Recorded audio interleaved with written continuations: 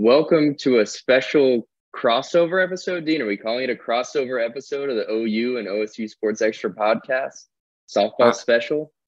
I think we have to. I mean, this is a rare occasion right here. This is pretty cool. It's reminiscent. I don't know, thinking all the way back, like the Nickelodeon crossover episodes. Jimmy Neutron and Timmy Turner might end up in the same universe. That's what this feels like. We are here today. I'm Eli Letterman, OU beat writer, with Dean Rule, Oklahoma State beat writer from the Tulsa World. Going to talk primarily softball ahead of a big weekend, both in Stillwater and Norman. We'll hit a little baseball at the end. We're recording here Thursday morning in Arlington with the Big 12 baseball. We've got OSU playing this afternoon, OU tonight, and then OSU kicking things off with the super regional action in Stillwater with Oregon this evening. Dean, I'll start here on the OSU softball front. We saw this team stumble through the end of the season, and I don't know, you can tell me what you felt, but I don't think we really had a sense of what to expect when the postseason began.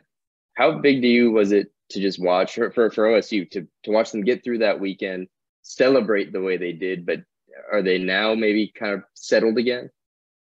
Right. I think we're still a little bit. There's still a little bit of time before I think we start putting them in they're settled back in, because that game against Nebraska, the seventh inning, the outcome that they had in the seventh inning was different from all these outcomes they had previously. But the buildup was the same. They were hitting the ball, but they weren't getting on base. They were struggling to drive runners in. The pitching wasn't bad, but you had some issues with pass balls, but regardless, that they make it out of the weekend pretty unscathed. That they outscored opponents 20-2. I think that's worth mentioning. And if they can get through this weekend, even if lose one, that's fine. I think if they get through this weekend and they punch that ticket back to the Women's College World Series, then all of a sudden it's no longer you're no longer questioning them, because they're where everybody expected them to be, which is, one of the last 8 teams. And so I think that's going to be kind of the way it's looked at. Is sure, the journey was probably not how you thought it'd pan out, but the outcome is the same, because you made it to OKC, and that's been the goal the whole season. Yeah, I think that finish you point out, it had a lot of the same hallmarks of the games they had lost in late April, early May in Big 12 tournament, but the outcome was different. And that's, I think, what, if you were an OSU fan, maybe if you're Kenny Gajewski, you lean on of they've hit reset in some way, and that they've got something they kind of didn't have in the closing stages of the season when they were very un-OSU-like, I thought. I mean, for my Stillwater credentials, I spent a year covering them up there in 2021 when they won the Big 12 tournament. That was last spring, 2022, mixing up my years. 2022, I mean, they were a few outs away from making that World Series final with Oklahoma. And so we know that, this team is there. We know their caliber, but they weren't showing it for a good stretch there. But it would appear, and I might be with you, not ready to just say they're fully on track yet, but they're 2 wins away from being back to where they're supposed to be. And I think, as you said, even if this goes 3 games this weekend, 2 wins over a good Oregon team would probably tell you everything you need to know to at least have some confidence about them coming to OKC. What I'm staring at right now, though, is that it's the still shot with the clip of Kenny Gajewski holding the horse on the pole, wearing a hat. He's got the feather boa around. What was the vibe around the celebration last weekend in Stillwater, and what has Kenny had to say about it since? Right. I think you're always going to have those kind of stories come out of a postseason softball run. There's always good ones to come out. I forget somebody had a goldfish in a dugout once. I forget which team that was, but I think it's just getting back to the basics is really what they needed. And I think part of that is, having these celebrations and doing that kind of thing. I think from a mental standpoint, obviously that's big. And then on the field, it's almost like a kicker in football. Nobody ever talks about the kicker until they miss the kick. It's the same thing. Nobody talks about the fundamentals until the fundamentals are not sound. And that's something that they struggled with recently. And, look at them in the Big 12 tournament, committing 4 errors, allowed Kansas to come back in and end up beating them. So to go, they make it through this weekend committing no errors. They had some great defensive play. They had some, it was solid pitching outside of those 2 wild pitches. But yeah, I think when you get back to fundamentals, you're able to roll through. A lot of people picked Wichita State to win that region. A lot of the national pundits were kind of on board with Wichita State coming out of the Stillwater Regional. And so anyway, to string together all these and have the weekend you have, I think some celebrations in order, and you saw that, and it's kind of a fun story to tell, and all those good things. Dean, it's going to be a terrible joke. You can't spell fundamental without FUN. Not fun. All right, I say that jokingly, but I think what's made this Oklahoma State team successful, like on their rise under Kenny Gajewski, has been embracing their weird or their fun. I think they do things differently. Kenny will say it often, and it's not one or the other is good or bad, but they do things differently than they do in Norman. And when I saw him, knowing what they had those 3 weeks prior, the fact that it really wasn't super duper straightforward last weekend, getting to see them celebrate that way, I think told me a lot about where they're at and maybe regaining that swagger. And it's a unique swagger. Oklahoma, we'll get to them. Their swagger is very defined, and Oklahoma State's is as well, and they're very different. And I think that was an indication of them at least feeling a bit back there. We might find out this weekend that it was short-lived, but that to me looked like Oklahoma State softball at its best, and I think that's where they need to be this time of year if they're going to do what they want to do.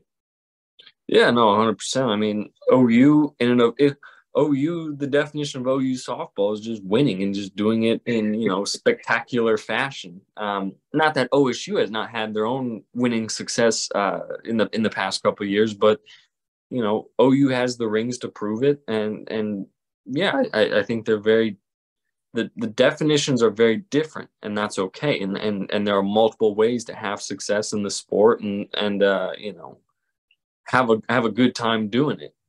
So yeah, I 100% agree. I think the way you define those two teams are very different, but they both have the talent. They both have, OU's pedigree is probably a bit more established, but OSU is right up there with them in terms of the wins, and this is who's coming out, and it's no surprise that both of these teams are playing in the second weekend. And I think if you look at not to just start saying, oh yeah, they're winning, right, not trying to write teams into OKC already, but I think they both have a pretty good favorable opportunity to end up there next week.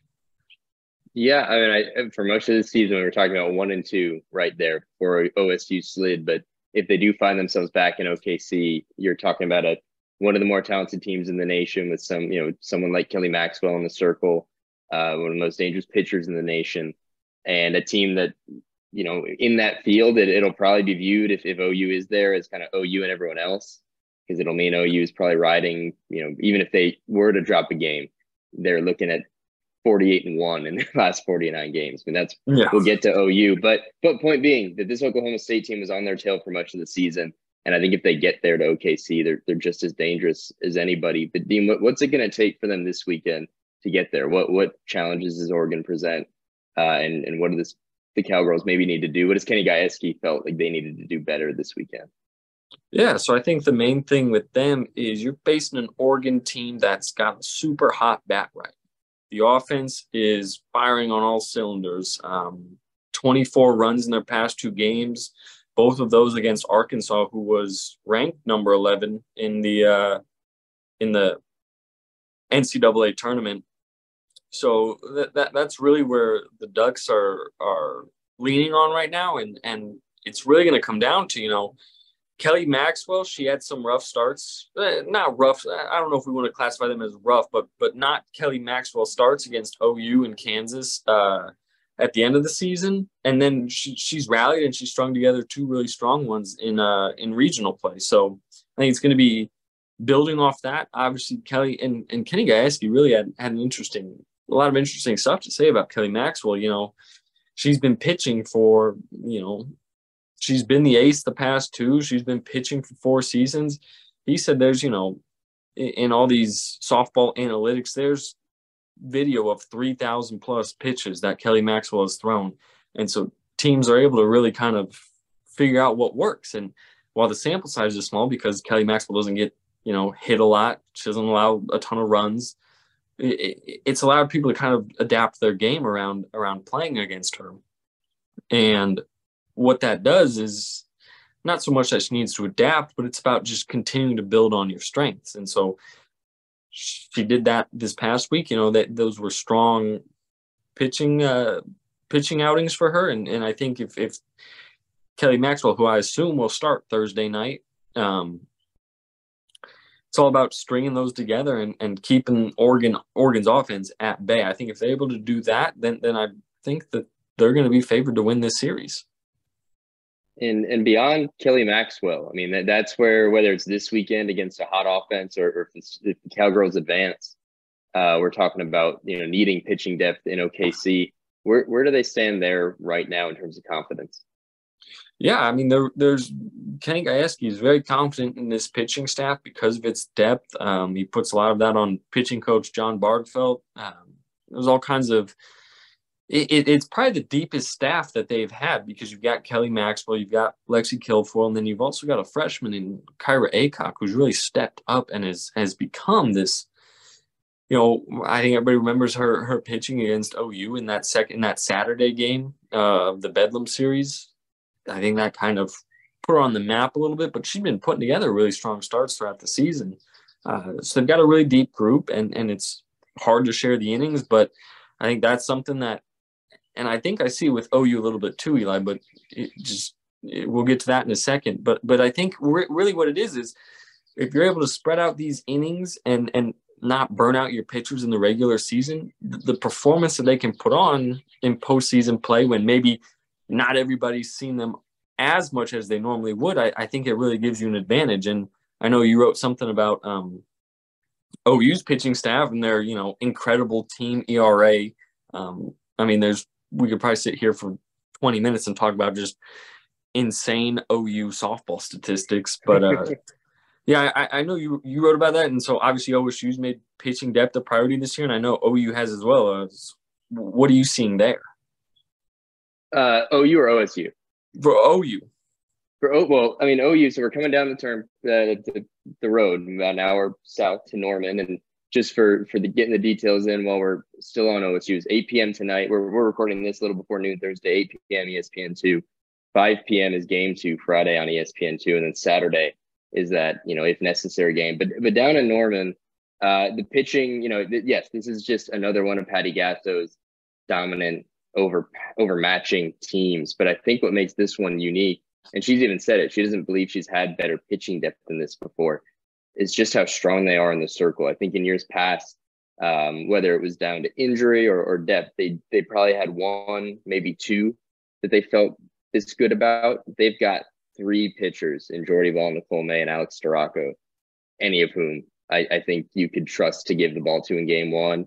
And so there's power in those numbers. There's also power for Patty Gasso, and she's acknowledged this in that versatility. Teams don't know what they're going to throw at them on a given day because there really is not a defined pecking order because they've all been so prolific. And behind them, Kirsten Deal, the National High School Player of the Year, is a freshman. She's pitched plenty. I bet if they get up big, whether it's here or if they advance to Oklahoma City and they get up big in one of those games, you'll see her. But the pitching depth is one of the things that's setting this team apart from teams in the past. They've always hit. They've always done certain things well, but the pitching has gone to a new level. And I think it's in large part or a large portion of why we're here, where the Sooners go into this weekend with 46 straight wins. They are 2 wins away from breaking the all-time win streak record in the nation, set by Arizona in 1997.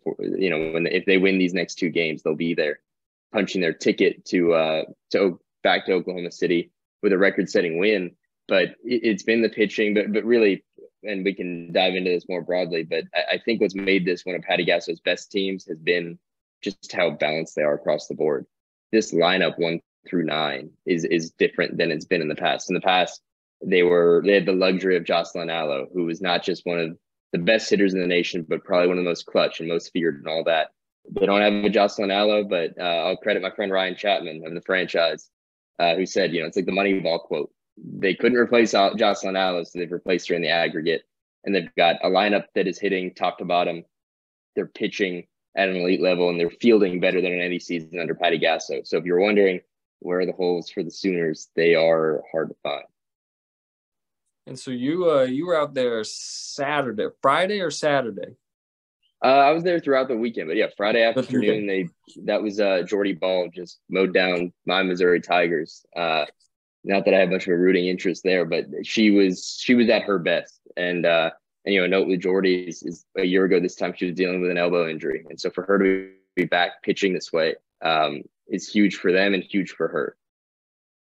And so you've probably heard this question many a time, but what is it going to take for a team, especially in a best-of-3 series, to even remotely put themselves in a situation that they could potentially upset OU? I think the hard thing is envisioning OU dropping 2 games because they simply haven't done it this season. They lost once in February and haven't lost since. But let's talk about Clemson, because they would be a team that you could kind of envision a path where they could get a win. They are most likely, I'm assuming, Friday, tomorrow afternoon, they'll start Valerie Cagle, who's one of the 3 finalists for National Player of the Year, 2-way star. She pitches, she hits, and does it all at an exceptional National Player of the Year level. So if you could forecast, Valerie Cagle gives this lineup some trouble, and a good offense is able to scratch some runs off of OU, and they take game 1.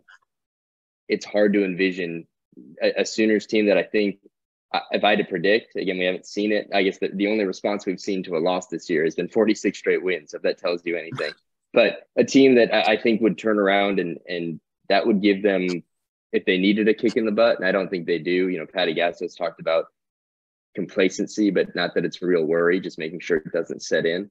That would be enough to really supercharge them. And then again, you couldn't go into that game 2 or 3 if you were Clemson banking on, all right, if we get to game 3, at least we're facing pitcher X, a third starter who maybe isn't as reliable. I think that's where OU, I've done it with Eric on our podcast. I don't like to use the term unbeatable, but I think what makes them so difficult, whether it's this weekend or in OKC, is that you're going to have to beat them twice somewhere. And it's really hard to envision, just the way they're set up, a team being able to do that. And so you had something interesting in today's paper about them playing Clemson and Brent Venables. What's that kind of story, Eli? Yeah, that started out as a shot at the dark. I got a hold of John Rittman, Clemson's head softball coach, earlier this week, and they're a fascinating program in their own right because they only got started. Their first competitive games came in the spring of 2020, just before COVID hit. And 4 years later, they're 4 seasons in, they are making their 3rd straight NCAA tournament appearance, 2nd straight super regional appearance. And with good investment, and it goes to show what happens when you invest in women's sports or invest in a softball program, what can happen and how fast. They're on the national stage, and they are, contending. They're 2 wins away from their first ever Women's College World Series appearance. And so I was on the phone with him, chatting about all that, and I just said at the end, you were on campus with Brent Venables for about 4 years, right? Any chance, you guys had a relationship? And they really did. I mean, it wasn't, buddy vacationing with each other's families, but there was a lot of respect there. And, for John Rittman and his staff, a big part of the appeal of that Clemson job was building from scratch and building a program from the ground up. And Brent Venables, over that time, and he's a passionate softball fan. We've seen him at Marita Hines Field. He really admired and was fascinated by the process of watching a team and a program get built up from the ground up. And so I had the opportunity then to speak with Brent about it. And he just had a lot of really great things to say about, they were his final years at Clemson, but watching this program sprout, having a lot of respect for John Rittman. And now, he even said he couldn't have seen it coming this fast, but to see how quickly they've been able to rise. Brent Venables, I guess, he was in early on Clemson softball, and here they are now. So should we be expecting a little cameo from Brent Venables this weekend? Here's the most disappointing end of it. He himself was disappointed. I asked him at the end, I was asking him, family getting away soon. and they are getting to the lake this weekend, the Venables, Oh, and so he said they'll be by a TV because they won't miss it. But I was just figuring he'd be there. That would have been pretty electric. I've seen him throw out a first pitch once at Marina Hines. I think an OU Clemson game, what I believe to be the first meeting between the schools at all since he returned. If not that, certainly the first on campus meeting between the schools would have been something. But I can confirm he'll be on the lake and certainly following along. so I want to go back to something you said right there, or you said earlier about how they kind of moneyballed the Jocelyn Allo absence, right? Um, who, from your eyes, has really stepped up, and what players do you really think, as this has become, like you said, such a balanced attack, offensively 1 through 9, it's no longer relying on the one player, it's now 9 players. Who do you kind of see laying into that role of replacing Jocelyn Allo as best you can? Like, who's going to have the biggest offensive impact this weekend? Well, when you think about additions and probably like the closest 1-for-1, like if they felt like they had to, let's say there's no replacing Jocelyn Allo, the greatest home run hitter in the history of college softball, but you got to try. Haley Lee coming in this year, and she's someone Patty Gasso has talked about fearing in the past when they went up against her. She comes in and she has been that for them. 13 home runs, hitting .401. She has been there in the lineup, the replacement for that power bat. But where they made up for it is just everywhere else. You have Tiari Jennings in her second season just blossoming, hitting .439. Jada Coleman is still just elite, and she'd probably be if anyone. Excuse me, it's Tiari Jennings' junior season, but Jada Coleman. If there's anyone who should have felt snubbed by the fact that OU didn't have a national finalist for Player of the Year, she probably would have been the one to be most upset. Kinsey Hansen has been stellar at catcher, and maybe just a good indicator of how deep this goes. Sophia Nugent is their third string catcher. She's got 7 home runs and is hitting a shade below 300. So to me, it's as much about who's at the top as it is when they're at the bottom of the order. It doesn't get any easier. And we're even seeing, over the regional weekend, when they would get up big in those games, they were putting some of the freshmen in, some of the reserves in, and they were hitting. And so I don't think they've been this consistent top to bottom hitting the softball. And I think it's a lot of why they're here, because they don't need Jocelyn Allo or one person to have a big weekend or a big day. They're not leaning on one person. It is top to bottom. It's Alyssa Brito. It's Riley Boone, Jocelyn Erickson, Grace Lyons. It's everywhere. And I think that's what makes them so dangerous. Well, Eli, you want to chat a little baseball? Let's chat a little baseball. We got to be careful here because, by the time this even gets out, OSU will be underway this afternoon, and Oklahoma will be playing tonight. But it starts day one at the Big 12 tournament, and after we saw OSU take care of business in Norman last weekend, and they enter in a good position, maybe playing for hosting rights and all that. OU comes to Arlington needing probably 2 wins to feel good about its place in the tournament field at all. And for them to get that one win, not going with one of their top starters, Carson Atwood was just kind of making a spot start to make sure that they could rest the other guys. And that's a risk, because if that doesn't go well, you're in that loser's bracket and you're playing from behind. But for OU to get that night 1 win, or I guess it was evening 1 win, I think was really big for them in terms of, what it might mean on the resume in the postseason. But riding that confidence and momentum, it's not the team from last year that went to the College World Series and the Men's College World Series championship, but they are doing a lot of similar things in terms of turning it on late. And now, Dean, where does Oklahoma State kind of go from here? Yeah, so like you said, coming off the big series victory in Norman, the 3-way regular season champ. I mean, at that point, pretty much half the league has a stake in a regular season championship. So I don't know how much weight you want to put into that, but regardless, they're a part of it. I kind of thought that they were pretty locked in as a regional host.